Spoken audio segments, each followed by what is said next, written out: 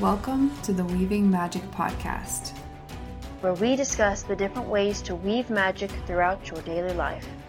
We are your hosts, Alyssa Lilly and Tara Webb, and we are thrilled to guide you in this magical journey of exploration and ritual. Welcome back to the Weaving Magic Podcast. I'm your host, Tara Webb, and today I want to talk about between Scylla and Charybdis. Now, for anyone who has read the Odyssey and the Iliad, we read those in high school, and I don't know if they're still taught or not. But that is something that stuck with me for many years, the concept of between Scylla and Charybdis. So that is where we get the term between a rock and a hard place, or one of the ways that we get that term, because in the Odyssey, whenever Odysseus is navigating the sea, they say, you can go in between the two, and it's between Scylla and Charybdis, and I think Charybdis is the large underwater monster. And when I think of Charybdis, I think of it like this huge whirlpool in the water with like razor sharp teeth in different directions of the water going in a circle. So as if, you were falling into this whirlpool and at some point you could just be cut by teeth. That's what I imagine Charybdis as. It's said that it's just an underwater sea monster, but I think of it as a whirlpool. At least it also has, I think, been depicted throughout a lot of ancient, like Greek-looking movies and stuff. And I also know with Pokemon, there's a whirlpool in the game that looks like that as well. And then the other is Scylla, which is like a sea monster or a monster that's inside of a rock or on a rock. And the idea is that they had to navigate through that, because if you went too close to this whirlpool, you would fall in and you'd die. The ship would just crash and they'd all be dead. And then I think if you went next to Scylla, maybe that was even where they had the sirens and they would sing to you and you jump out. Or maybe that was where Scylla would like pull you out from the boat, from your ship, and like with long tentacle arms. Not quite sure. The whole point of this, as I'm tangenting around, is that between a rock and a hard place has been a saying to me that I've just kind of resonated with for most of my life. And that's where I feel at this moment. And I'm kind of bringing this up because I feel like the energy around the collective, around a lot of us, is kind of stuck. I've heard this from multiple people lately where it's like, I have these ideas that I want to implement that sound so cool, but I'm not doing it.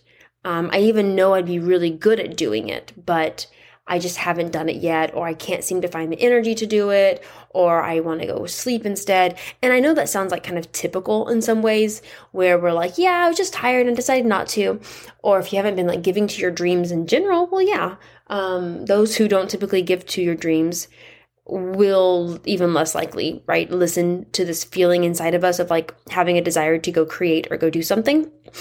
But right now, I feel it even more so, because it's like a bridge is missing between our desire to go and create something beautiful and taking that step to do it. There is like someone has burned down the bridge to access these two lands together, and you are hanging onto either end of the bridge in the middle, your feet touching the water, and even below there is Charybdis and Scylla. So, not just a rock and a hard place, but like even more so rock and a hard place. And you're just being strung up tight, holding on to these two places so you don't fall.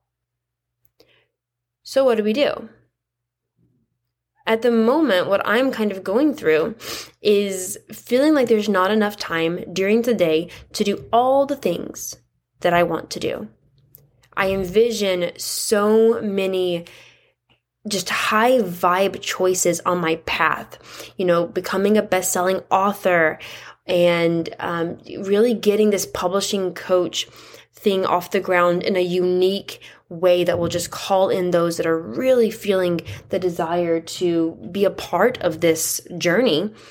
this podcast, the dreams that Alyssa and I have for this, and, different things with our community and how we really want to connect with those in our community even more so, go deeper.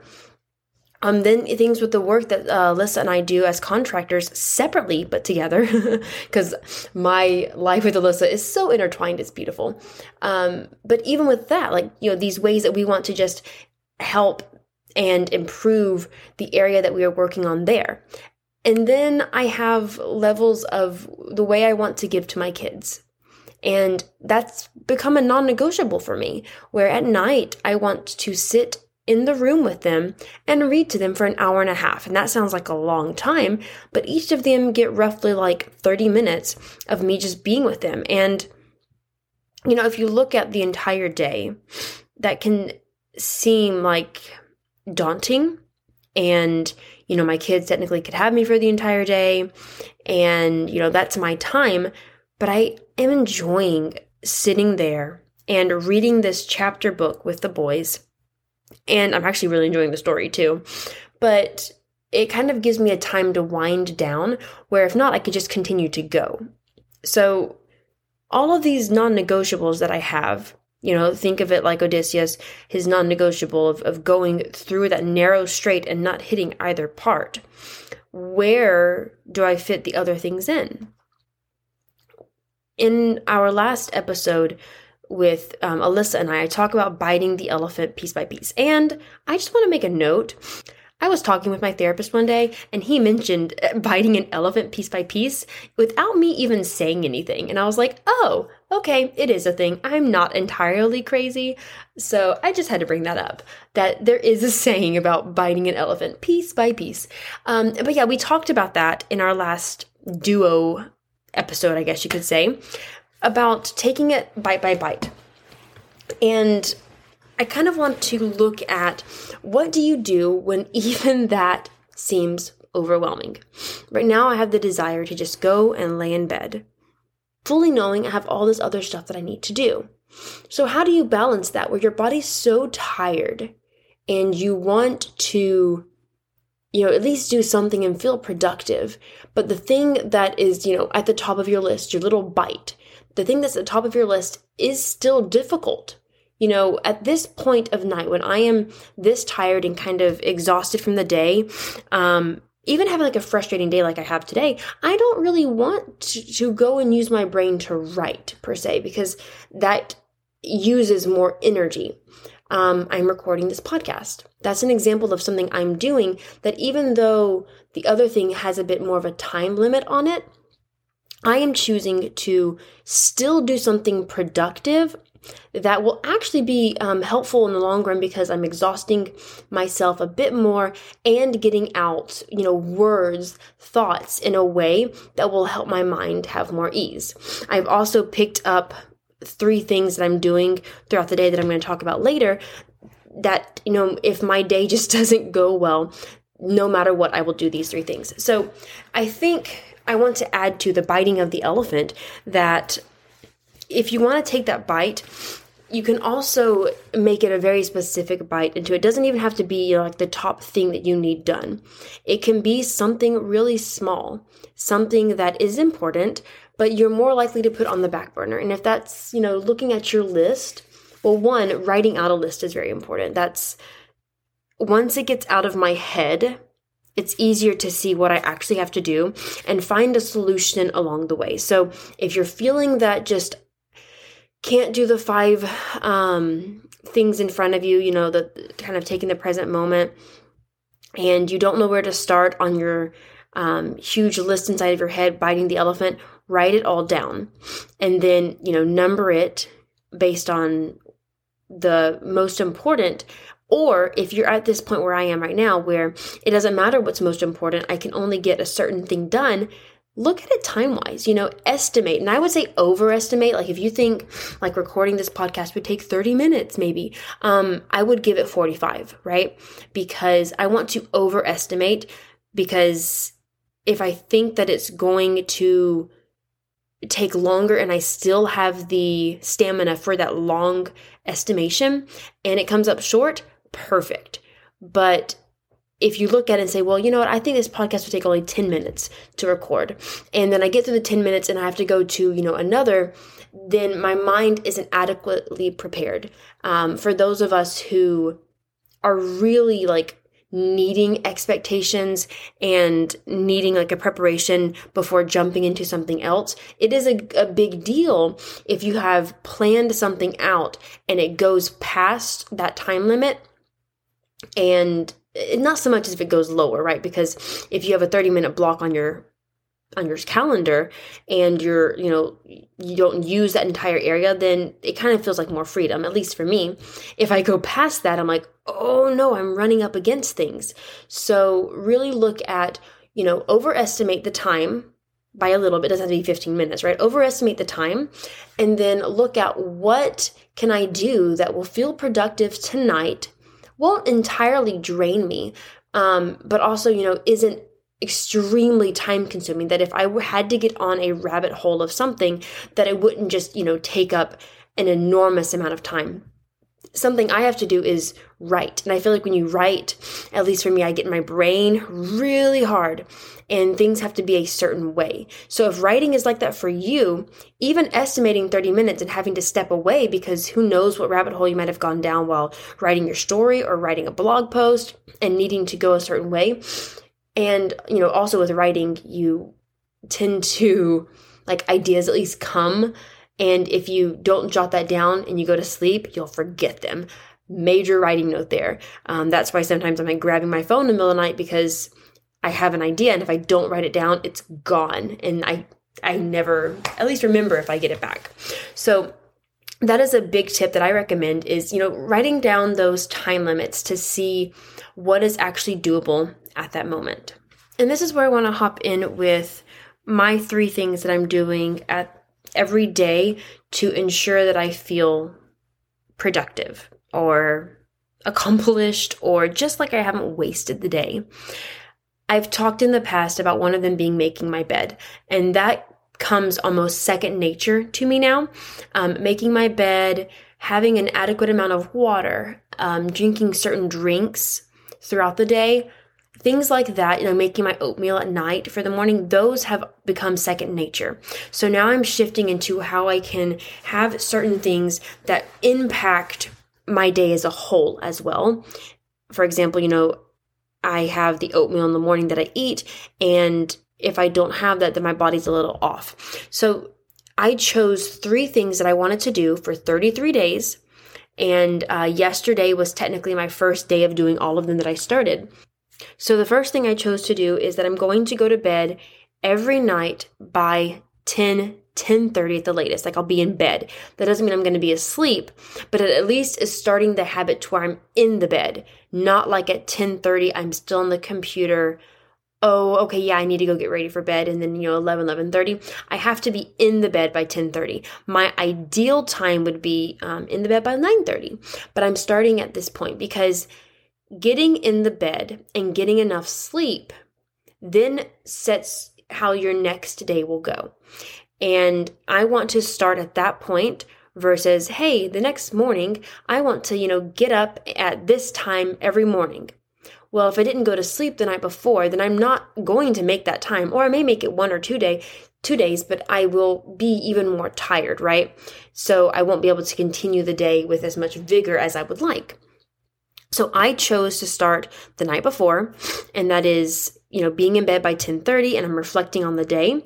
I'm doing where I write 3 pages of journaling every day, and that can either be in the morning or at night. I haven't decided which I like yet, but I will say it has to be one or the other, because last night, as I planned out my schedule for the next day, I got really bummed about looking at my calendar and things seeming like I had no space for anything. And by anything, I mean, I put my non-negotiable times in there, which I'm super proud of myself for. I highly recommend that when looking at a schedule is scheduling in your non-negotiables. What a friend of mine called it would be things that make you a human. What is it throughout the day that make you human?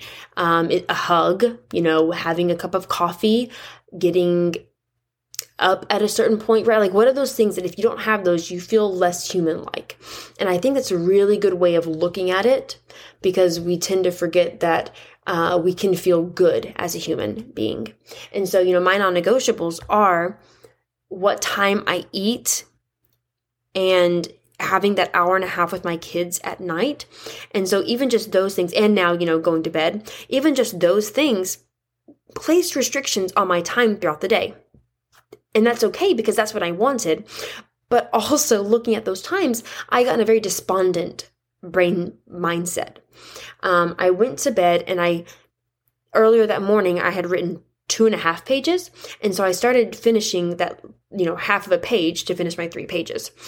And doing that was actually more frustrating, because I started to journal out, but did not finish my thoughts. So then I slept, I presume, overnight with this still in my subconscious without it releasing.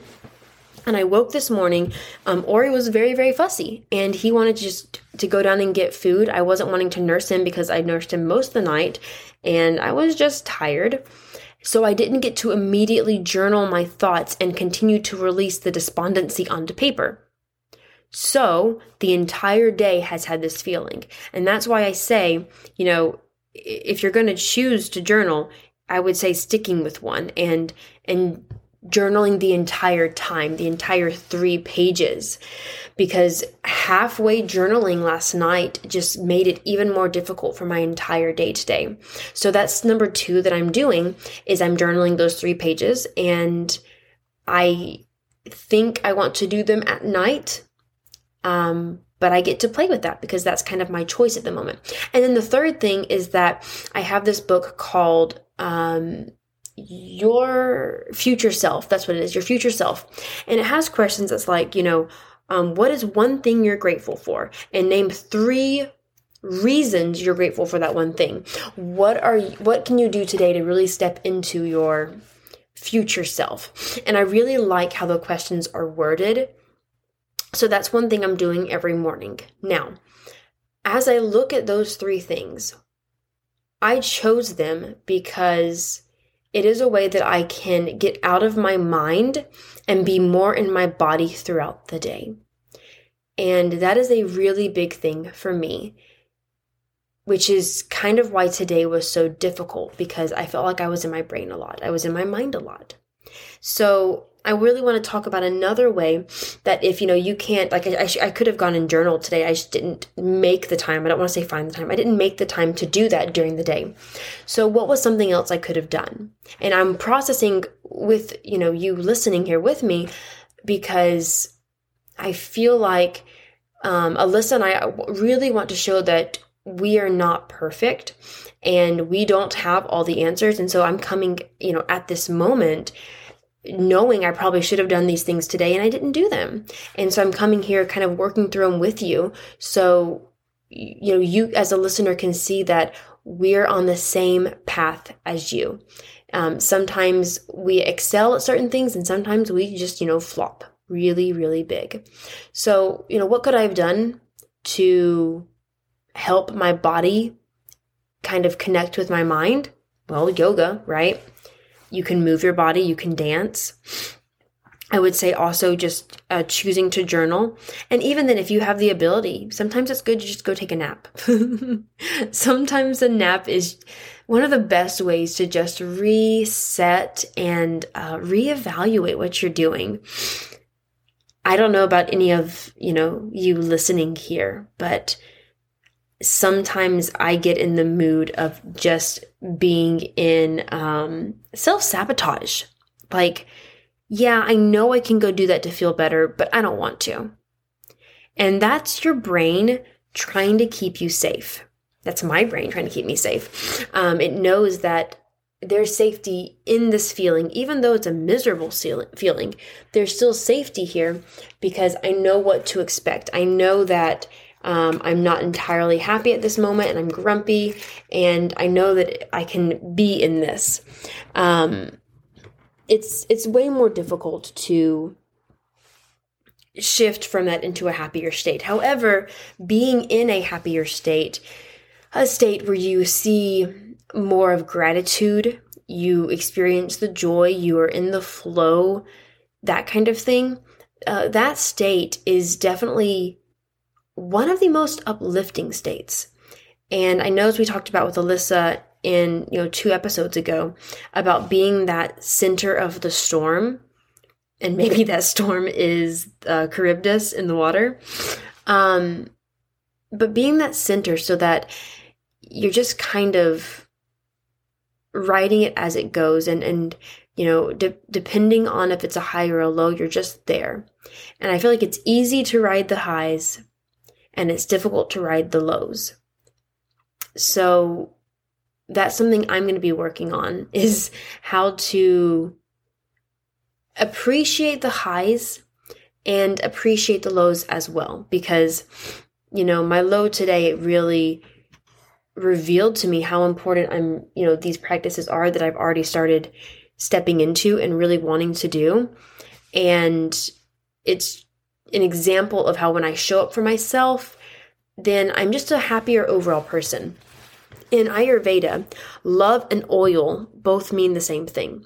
And that's because whenever you oil your body, you're feeling love around it. Your joints are getting lubricated and you're feeling oily essentially, but you're feeling loved, you're feeling held.